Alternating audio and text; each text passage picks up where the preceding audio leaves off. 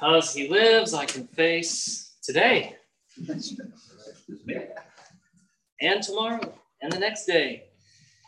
Life's worth the living just because he lives. Christ is enough. Really think about that hymn. I was talking to Victor yesterday. He's one of the members over there at Unity. And he was talking about how basically God had taken away so many things in his life. And it's in those moments, we realized we shared stories together that Christ is trying to teach us that he is enough for us. Christ is enough for me. And some of us have been through those circumstances in our lives where, the Lord has basically taught us that lesson. We don't stay taught, but he's taught us that lesson. He strips away one thing after another, layer after layer, until we cry out in our souls, yes, Jesus, you are enough for me. Because you live, Jesus, and I can live today and face tomorrow. And so I was very encouraged by our time together with the folks there at Unity and Franklin Baptist yesterday. And I hope we do that again. I hope we do it again soon. Please turn in your Bibles to John chapter 1. And I want to pray. As you turn in your Bibles there, I'll wait for you to turn in your Bibles there, and then we'll pray. John chapter 1 is just beautiful. Have been excited all week to come and bring this message. And I've got some notes here, and I may go off notes a little bit. I'm pretty excited about this message today, and it's because Jesus is so beautiful. He's so glorious, and John wants us to see right here out of the gate just who Jesus is and how wonderful and marvelous Jesus is. And I hope and pray today that we will see the Lord Jesus for his own glory and for how wonderful he is. Let's pray together and ask for the Lord's help in that. Heavenly Father, I pray now that your Holy Spirit would fill this place and fill our hearts, God, and that we would put aside all the distractions of the day and of the week and everything else, Lord, that clouds our minds. And Spirit, I pray that we would just see you, Lord Jesus, clearly today. And that we would marvel at you and we would stand in awe of you today, Lord Jesus. That those of us who have believed in you, that we would be strengthened in our faith and our hope and our love in you. And for those here in this room that haven't trusted you, Jesus, that they might not even know who you are or what's Jesus about and why am I even here? Lord, I pray that today would be their day of salvation. I pray that your Holy Spirit would break through walls of unbelief and they would see you, Lord Jesus, for who you are, the beautiful, wonderful Savior of the world, the hope of the world. And so, God, give us eyes to see today, Lord. Give us ears to hear today, Lord, in this moment, that your name, Lord Jesus, would be magnified and glorified and that you would be lifted up. And we pray in your name. Amen. So John wants us to see the true glory of Jesus right from the start. This gospel is very different than the other gospels. And just compare it. Look at John chapter 1 compared to Mark 1 and Matthew 1 and John and Luke 1. It's very different the way John approaches his gospel. He wants us to see right out of the gate the true glory of Jesus Christ. Chapter 1's full of declarations concerning who Jesus is and Old Testament imagery to help us clearly see his identity and his glory. And as I approach the text today, you look at it at face value and you say, oh yeah, this is Jesus calling his disciples. And so, as I've been taught to prepare sermons, I would go and cross-reference that against the other gospels and give you all the technicalities of how Jesus called his disciples. But God led me to something different this week. He basically tapped me on the shoulder, not physically, but in my mind. And he said, look, there's something bigger here that you need to see. Yes, Jesus is calling his disciples, but look at what's being said about Jesus. Look at the declarations that are being made about our Savior in this opening chapter. That's what I'm trying to get at in this text. Yes, he calls his disciples. Yes, there are ways in which he's doing it, but look at what they're saying about him as we read this text. And all throughout John chapter 1, it took me back to the opening verses. And I read through John chapter 1 over and over and over again. And I tried to draw out everything that's being said, everything that's being declared by various parties, and even John, the author himself, about who Jesus is, why he's beautiful, why he came, why he's important to our lives. Why does this matter to us? And that's what the author, John, the apostle, is hoping for us to see in this. John wants us to believe that Jesus is the Christ, the Son of God, and that by believing you may have life in his name. He tells us that clearly in the end of the book, John chapter 20, verse 31. He's writing all of this. The purpose of all of this text is for you to believe that Jesus is the Son of God. And when you believe in Jesus as the Son of God, when you cry out to him and confess his name, you have eternal life in his name. And that's what the author wants for us. And he doesn't waste any time getting to the main point of this entire book, and that's Jesus. You know, look back at John chapter 1. Look at the first verses. I'm going to kind of summarize, but you can follow along as I'm summarizing. He opens right up. He says, Jesus is the Word of God. The very Word of God. Jesus embodies it. He lives it. He demonstrated it. He obeyed it. Jesus is the Word of God. Jesus is God. Jesus is God. He was not some great prophet that just walked the earth like Muhammad, or some great teacher who brought moral teachings to us like Buddha, or any of the other religious systems of the world who have their prophets and their teachers. Jesus is more than that. He is God. Jesus is God. There's no mistaking it. Fully God. Jesus has always been. He wasn't created. These are very important things for us to understand. Jesus was not created. He has always been. In fact, Jesus is the creator of all things.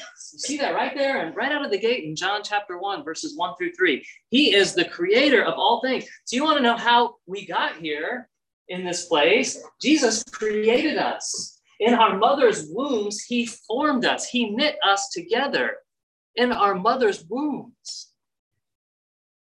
We are fearfully and beautifully and wonderfully made. That is a gift of God. He created every one of us. Every one of us. Then it goes on. Jesus is life.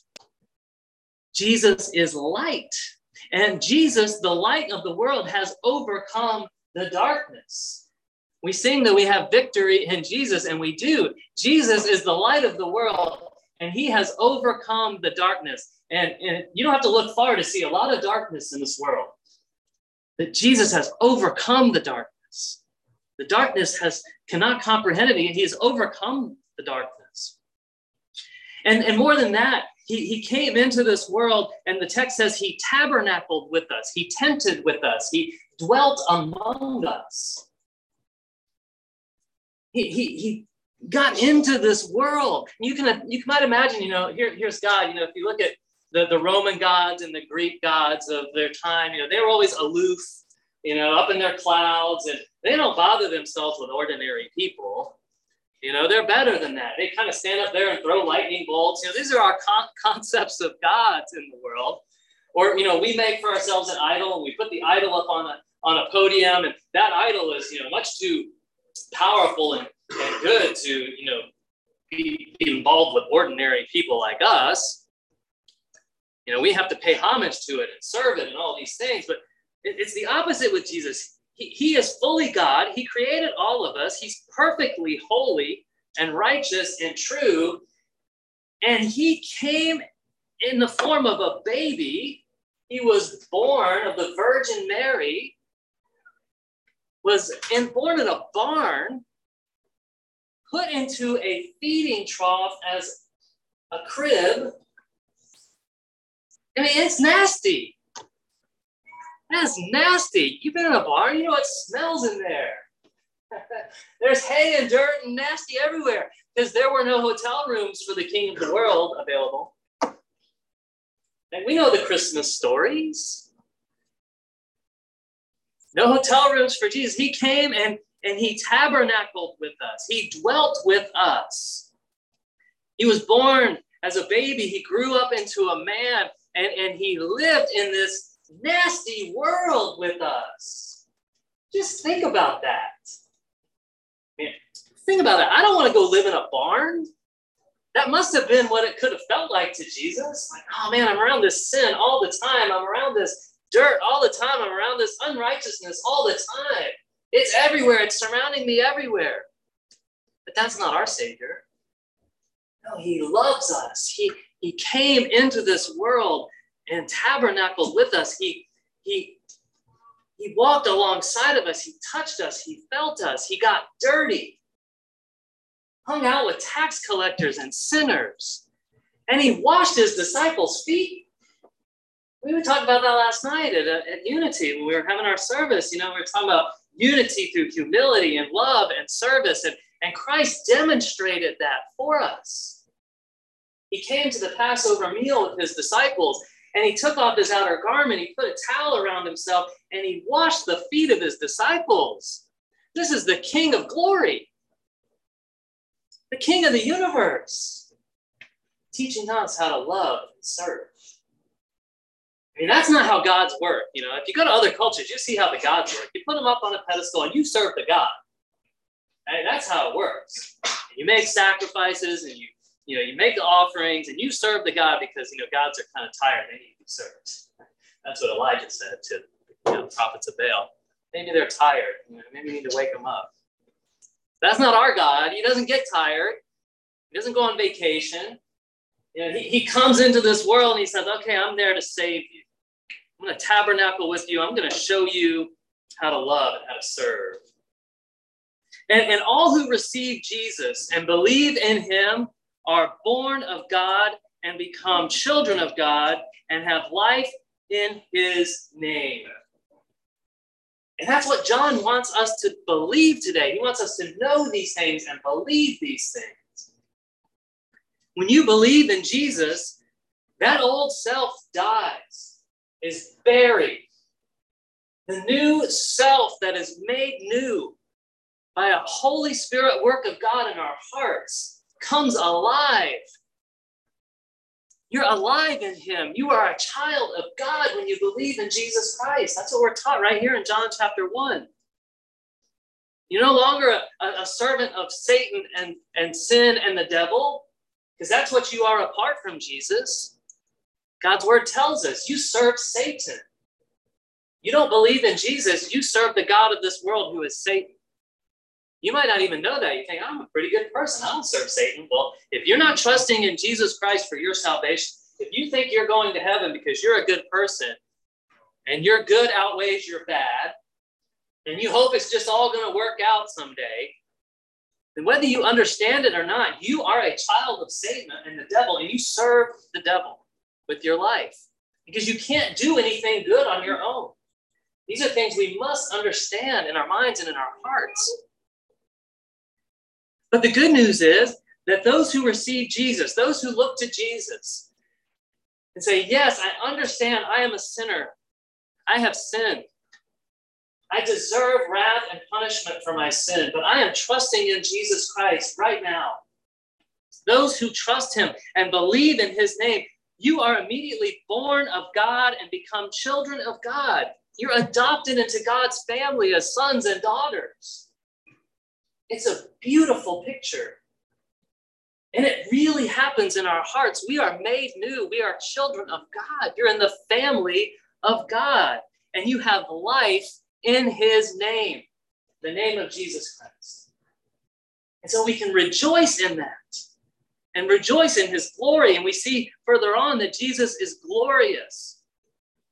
He is full of grace and truth. And in him we receive grace upon grace. This is the age of grace.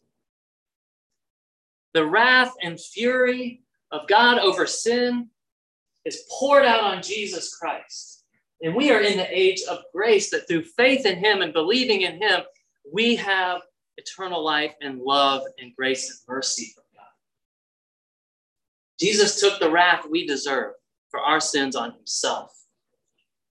And that's what John wants us to see. Jesus is full of grace and truth. We also see that Jesus makes God known to us. We cannot understand God apart from Jesus.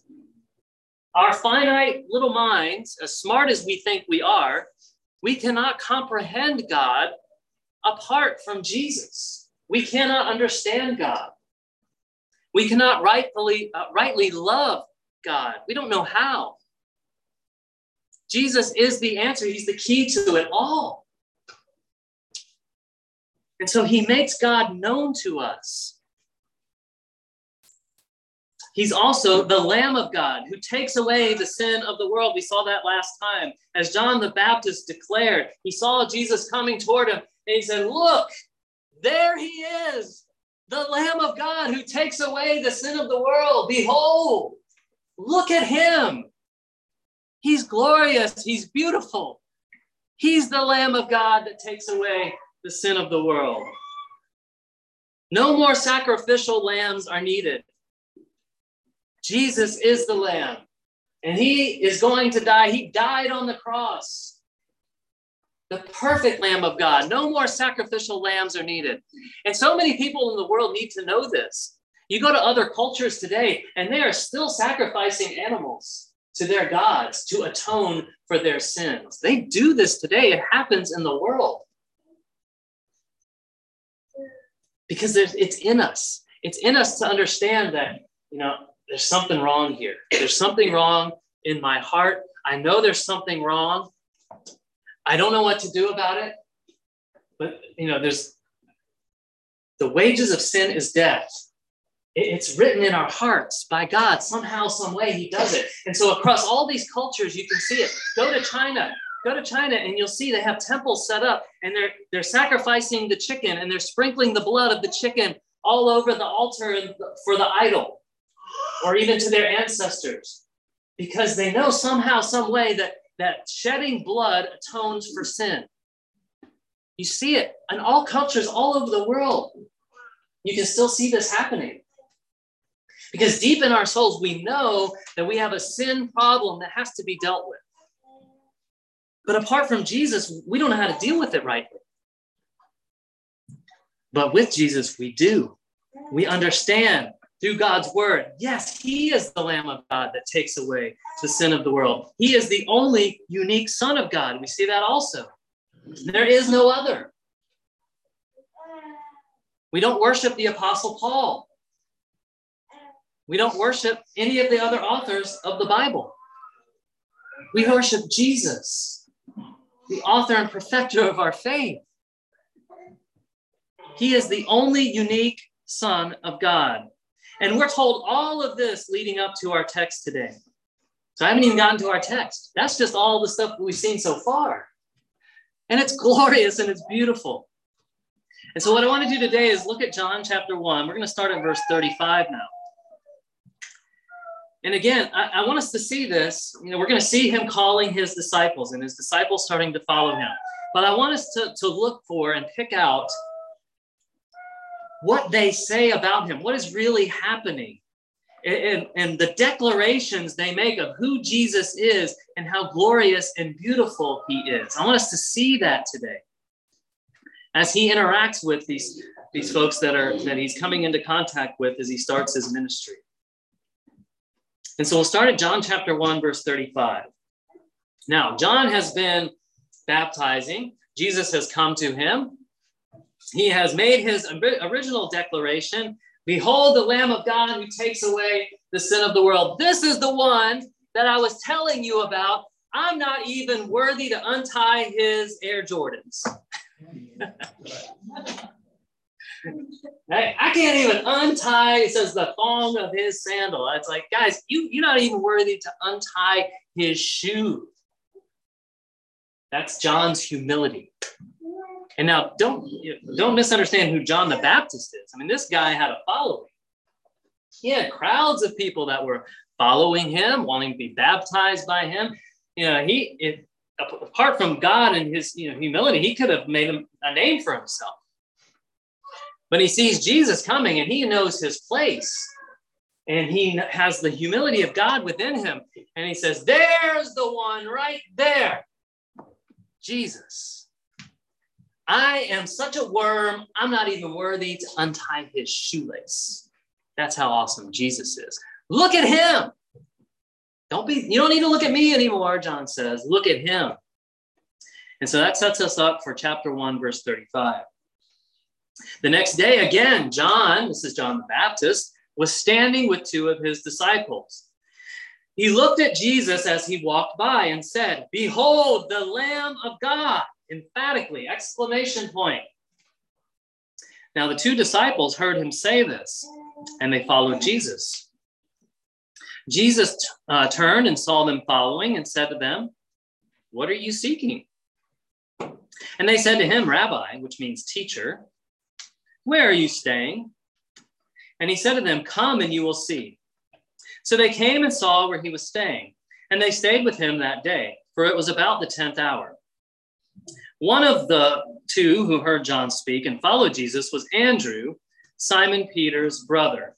So I want to pause there for a minute. Now, John is addressing the third group of people in this section. He addressed a group of religious leaders in verses 19 through 28, and he took care of all their questions. And who do you think you are? What do you think you're doing?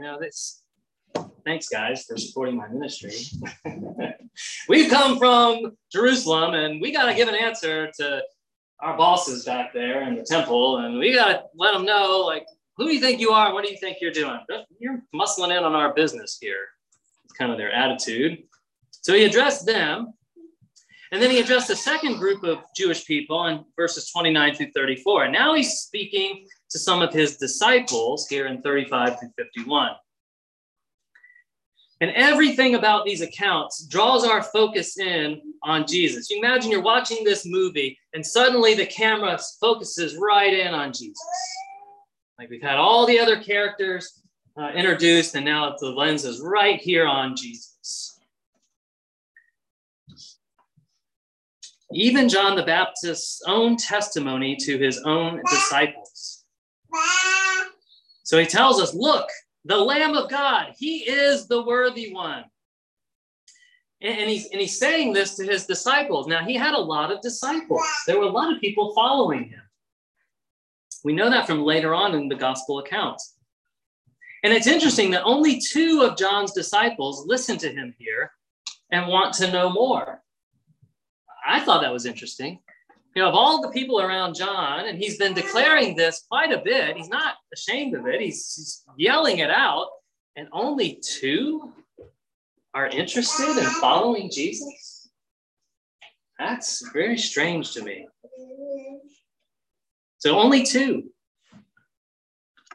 among the whole multitude care to get to know Jesus a little bit more. And so these two follow him to see what's going on. They're curious. They haven't totally surrendered everything to him yet. They don't okay, John says this guy's amazing. Let's go check it out. So they follow him. And we see that one of the disciples here, one of them is Andrew. We see that in verse 40. The other one is likely the Apostle John who's writing the book. And we get a hint of that because of the specificity that he's writing with in verse 39. He says the exact hour in which they meet Jesus. So he doesn't identify himself. So I'm making an educated guess here. I'll just tell you that. He doesn't identify himself, but this is kind of John's way of writing. He's very specific. He tells them it was about the 10th hour. So he knows right when it was. I mean, there's no mistaking when you meet Jesus, right? You're not forgetting that. He knew the hour. And by the way, this was written many, many, many years after this actually happened. And he still remembered the exact hour that he met Jesus. So my guess is that it's likely the Apostle John. And throughout the book, you'll see John never really names himself outright. He'll say the disciple Jesus loved. those types of things. He's talking about himself. I always thought that was funny about John. And so they meet Jesus. It's about the 10th hour, and they want to stay with him. They want to get to know him a little bit better. Let's see what this John's talking about. Now, my son Noah, he asked me to incorporate grilled cheese into my sermon somehow this week. So it could be that since it was around 10 a.m. that when this happened, and they went to stay with, it could be that they had cheese for lunch. It could be. The text doesn't say that, but it could be possible. So there you go. Regardless of their lunch, they must have been quickly persuaded concerning who Jesus is, because look what happens next with Andrew. Andrew goes to get his brother Simon to tell him all about it. Hey, look at verse 41. He first found his own brother Simon and said to him, "We have found the Messiah," which means Christ. Whoa, that day he's going. And he's going to Simon. He's like, "Oh, we found the Messiah. We have found the Christ." And now every time Andrew is mentioned in the New Testament, he's bringing someone to Jesus. I wish I'd be more like Andrew. He's always bringing people to Jesus. And here he brings his brother Simon Peter, which we're going to learn more about in just a moment. And it's interesting also that John is the only New Testament author to use the term Messiah. And he does it here, and he does it in chapter 4, verse 25. The term Messiah means the anointed one, the chosen one. We have found the one. We have found the hope of Israel. We have found the one, the Messiah, the Christ. The word comes from a verb that means to anoint someone as an action involved in consecrating that person to a particular office or function. This is the one of God, Savior of Israel. The Messiah that Israel is looking for is their prophet, their priest, and their king. Prophet, priest, and king. And they have found him. The term Christ, because it's also translated here, it says, which means Christ, that's a Greek term. And that term comes from a verb meaning to anoint. So he doesn't want any confusion here. He's using the Aramaic term, he's using the Greek term. This is the one, y'all. Pay attention. We found him. It's Jesus. John was right. He was right. Jesus is the anointed one of God. And Andrew's declaration to Peter is so precious. It reminds me of the parable that Jesus told, the pearl of great price. We have found that pearl of great price. It's so beautiful and precious and valuable, it's worth selling everything you have to buy that one pearl. We have found the true treasure of life. That when you find it, you go and bury it in the field, and then you go and sell everything that you have to buy that field to get that treasure. That's what they found. And he's like, Simon, you got to come. You've got to come. We have found the Messiah. Jesus in his greatness and glory. Look at verse 42. And so he brings him to Jesus. He brought him to Jesus. Jesus looked at him and said, "You are Simon, the son of John. You shall be called Cephas," which means Peter. Now, Jesus knows all these guys. You're Simon, son of John. He knows all of them. He didn't have to ask, "Hey, Andrew, what's your brother's name again?" Like, I'm sitting at the table last night at the fellowship, and I have to ask somebody their name like 5 times because my old brain just can't stick it, right? It's like, I can't remember it. And you're David and Vernon, and I still can't remember the lady's name. See? But Jesus, he doesn't have that problem. Hey, you're Simon. And I'm going to change your name here. You're going to be called Cephas, which means Peter. You will be called Rock. That's what he told Peter. You'll be called Rock. Cephas is rock in the Aramaic. Peter is rock in the Greek. So John, the author right here, he's establishing roles and identities right out of the gate in John 1. He's getting right to it. Peter is given a new identity by our Savior, rock. And that's what happens when we know Jesus. He makes us new. He gives us a new identity in him. You're a child of God.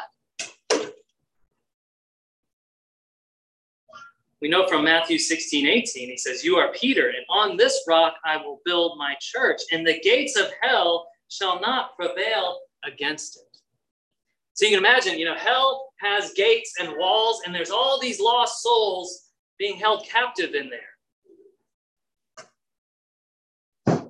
And the church assails the gates of hell and brings salvation to those who believe. The gates of hell cannot stand against the testimony of Jesus through the church.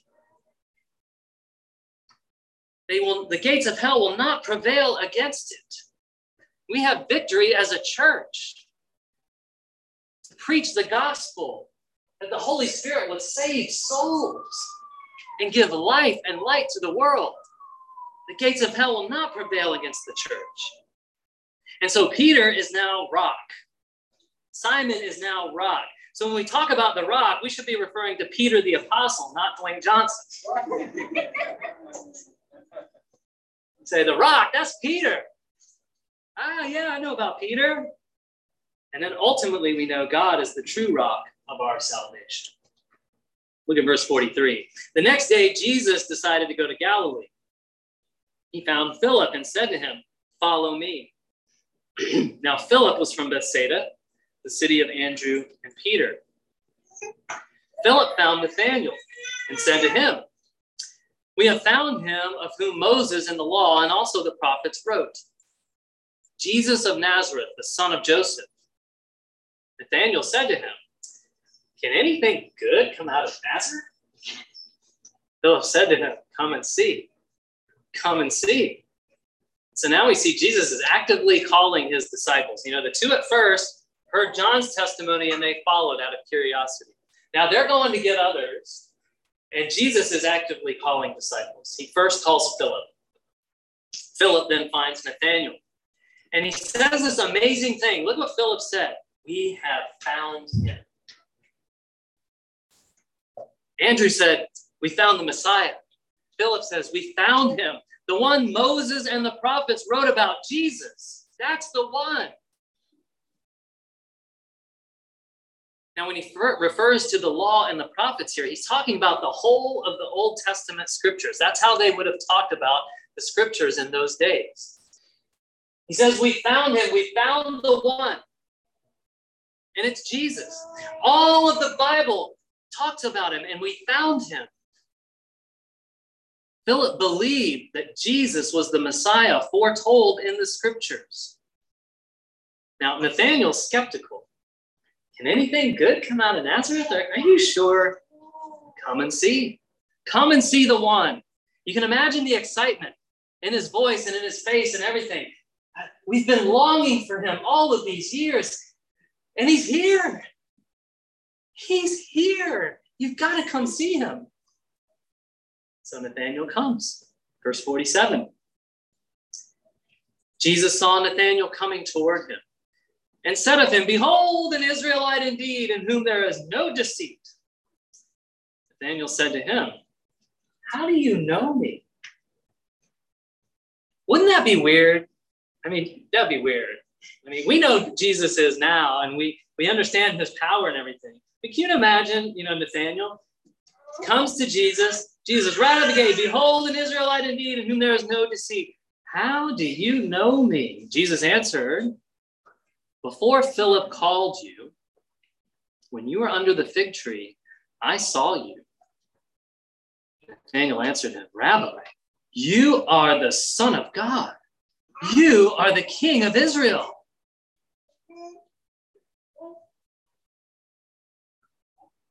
That's an amazing declaration for somebody you just met.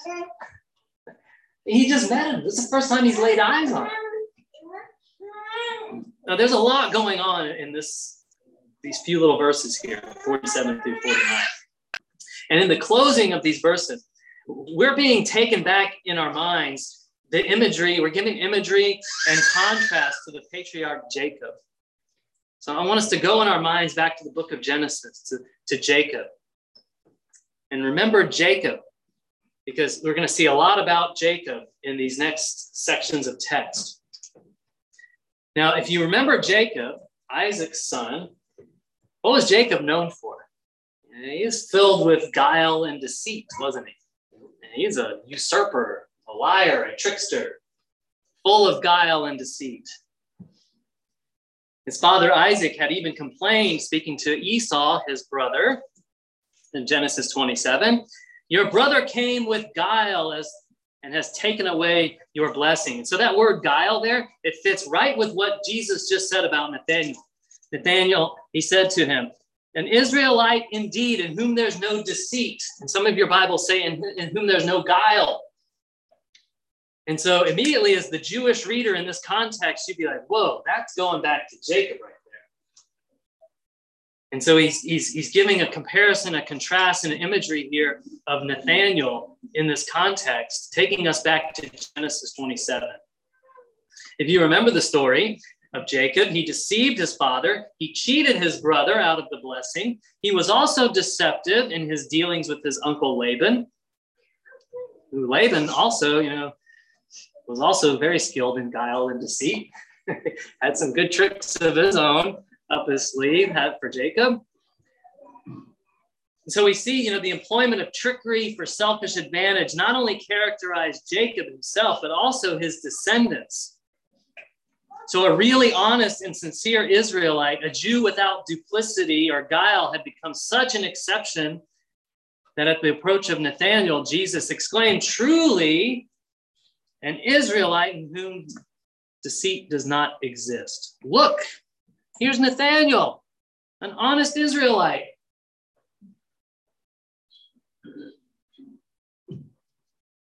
So this designation of being an authentic or worthy Israelite placed Nathanael within God's great intention of transforming Jacob and his offspring. During the wrestling match with God that Jacob had, you might remember that story as well, Jacob received a new name of Israel. You'll no longer be called Jacob, you're going to be called Israel, which means prince with God. And that's what it's like when we encounter God. We are changed. We are changed. Jacob was changed in that account. You can read about it in Genesis 32. Now, Nathanael is really blown away here.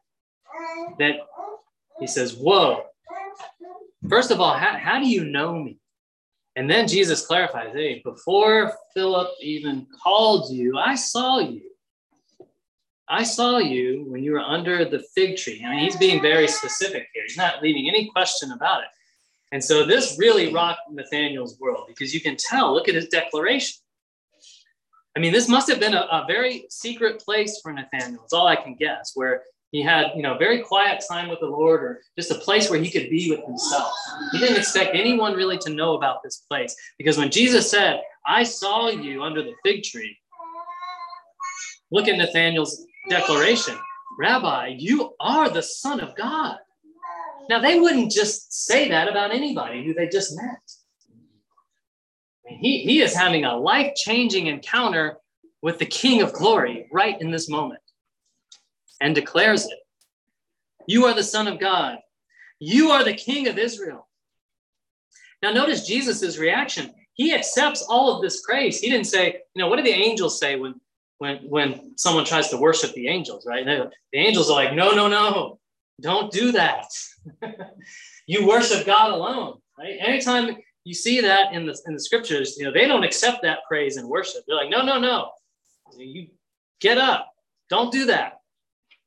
But Jesus accepts it because it's true. He is the Son of God. He is the King of Israel. And the Apostle John, the author, wants us all to know that and believe it. Jesus accepts all the praise. In fact, he adds to Nathanael's declaration with one of his own. Verse 50. Jesus answered him, because I said to you, I saw you under the fig tree, do you believe? You will see greater things than these. And he said to him, truly, truly, I say to you, you will see heaven open, the angels of God ascending and descending on the Son of Man. You're going to see that, Nathanael. Now, that's a very interesting thing to say, isn't it? I mean, think of all the things Jesus could have said in that moment. Oh, Nathanael, you ain't seen nothing. Yeah, I mean, I'm going to heal the blind. I'm going to heal the sick. I'm going to challenge all these Pharisees and religious leaders. Matter of fact, I'm even going to raise the dead, Nathanael. Wait till you see that. You're not going to believe that one would have happened. I mean, that's kind of where our minds go. But where does Jesus tell him? You will see the heaven open and the angels of God ascending and descending on the Son of Man. Now, for us, if we don't have any knowledge of the Old Testament scriptures, we might be like, well, that's an interesting vision. Why would he say that? Okay. But again, he is trying, John is taking us back to Genesis here. He's helping us to see that this is the God who wrestled with Jacob. And that's Jacob's dream that he had. It's Jacob's dream of the ladder to heaven. You might remember that story from the Old Testament. Jacob is on the run from his brother Esau because he stole his brother Esau's blessing. And Esau's like, okay, I'm going to kill him. Yeah. I'm just going to kill him. This brother of mine, I've had it. Some of you might feel that way about your brothers. I encourage you not to kill them. You know, love our neighbor as ourselves. We'll start right here in our families. But Esau's fed up, man. He's like, all right, that's it. Took my birthright, took my blessing. I'm killing this guy. And so Jacob's on the run. And his mother says, you got to go. He's going to kill you. His father says, yeah, you got to get out of here. Go. And so they send Jacob off, and he's on the run. And he comes to a place, and he's getting tired from his journey. He's fleeing for his life. And he lays down, puts his head on a rock for a pillow. He didn't even bring his camping gear. I mean, he's sleeping on a rock. And he dreamed, Genesis 28. And behold, there was a ladder set up on the earth, and the top of it reached to heaven. This is Jacob's dream. And behold, the angels of God were ascending and descending on the ladder. And behold, the Lord stood above it and said, so God's talking to Jacob in his dream. He says, I am the Lord, the God of Abraham, your father, and the God of Isaac. The land on which you lie, I will give to you and to your offspring. Your offspring shall be like the dust of the earth, and you shall spread abroad to the west and to the east and to the north and to the south. And he's confirming the promise to Abraham right here. And in you, all your offspring and in you and in your offspring shall all the families of the earth be blessed. That's the exact promise God made to Abraham and to Isaac, and now he's confirming it to Jacob. All the families of the earth will be blessed. Behold, I am with you, God says, and I will keep you wherever you go, and will bring you back to this land. For I will not leave you until I have done what I have promised. You see, God always keeps his promises to us. Never forget that. You may feel so distant from God. You may feel like, God, I know you promised this, but I can't see how it's going to happen. I don't understand how it's going to happen, God. You seem so far from me, God. God always keeps his promises. I will not leave you. Jacob woke up from his sleep, and he knew something very amazing had just happened. I have just heard the voice of God. He woke up from his sleep, and he said, surely the Lord is in this place, and I did not know it. And he was afraid. And he said, how awesome is this place? This is none other than the house of God.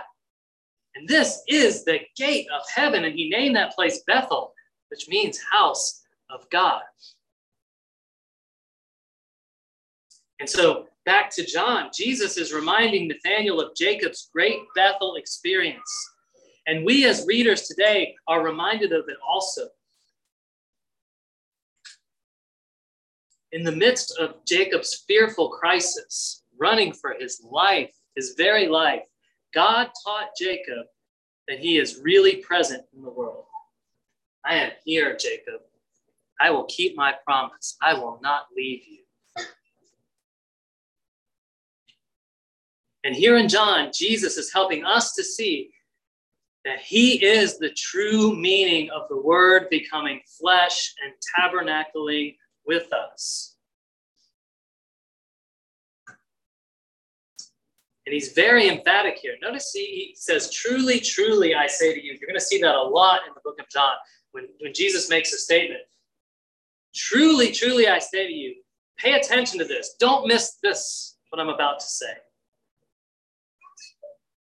And he's bringing us that image right now because Jesus is trying to help us see he is the fulfillment of Jacob's ladder. He is the connection between God and man. Because God and man are separated. Our sins have separated us from God. God is holy and we are sinful, and we cannot be on our own in the presence of God. We have no ability to be in the presence of God. Jesus is Jacob's ladder. He is the connection. He is that ladder. He is the link between heaven and earth and the bond of union between God and man. Jesus is the one who by means of his sacrifice on the cross reconciles God to man. And so with the eye of faith, his disciples begin to see him in that light. And they will soon be able to see the angels of God ascending and descending on the Son of Man. Now, when Jacob woke up from his dream, he explained, how awesome is this place? This is no other than the house of God. This is the gate of heaven. And he called the place Bethel. Jesus says, you're going to see much greater things than this. You're going to see what Jacob talked about. You're going to see me be the one that Jacob dreamed about and saw. This is the new Bethel, Nathaniel. And it's me, Jesus. It's happening in me. It's not about a physical place anymore. It's about Jesus. He's the one where heaven and earth come together. And so his declaration here, he says, you will see the angels of God ascending and descending on the Son of Man. And he describes himself that way. That's Jesus' declaration about himself, the Son of Man. It culminates this portrayal of Jesus as God's one-of-a-kind Son. Fully God, as we saw in the opening of John chapter 1, and now as he closes John chapter 1, fully man. Jesus is fully God, fully man. He is the Lamb of God. He is our teacher. He is the Messiah, the anointed one, the Christ. Jesus is him of whom Moses and the law and the prophets wrote. Jesus is the one we need to come and see. And if you haven't trusted in him today, I'm begging you, come and see. Believe in him today. Don't waste another minute of your life striving, chasing after the wind to try to save yourself. Jesus is standing saying, come to me, all you who are weary and heavy laden, and I will give you rest for your souls. My yoke is easy. My burden is light. Believe in Jesus today, and you will have rest for your weary, tired soul that's striving for salvation. Jesus is the Son of God. He is the King of Israel. He is the Son of Man, fully God and fully man. And so all of us have to reckon with, who is Jesus? Who is Jesus to you today? Will you trust him today for your salvation? Will you turn from your sins and your striving and turn to him to be saved and believe in him today? For those who have trusted him, will you trust him with your greatest challenges of life? And you know what those are. Will you rest in him today? in the greatest challenges and storms of life? Will you cry out to him and put your faith in him today? I pray that you will. And have rest for your souls in the Lord Jesus today. And I think what John wants us to see here in chapter 1 is see Jesus in all of his glory. Trust fully in him and love and worship him today and rejoice in him today. He is the Son of God, the Son of Man. Amen.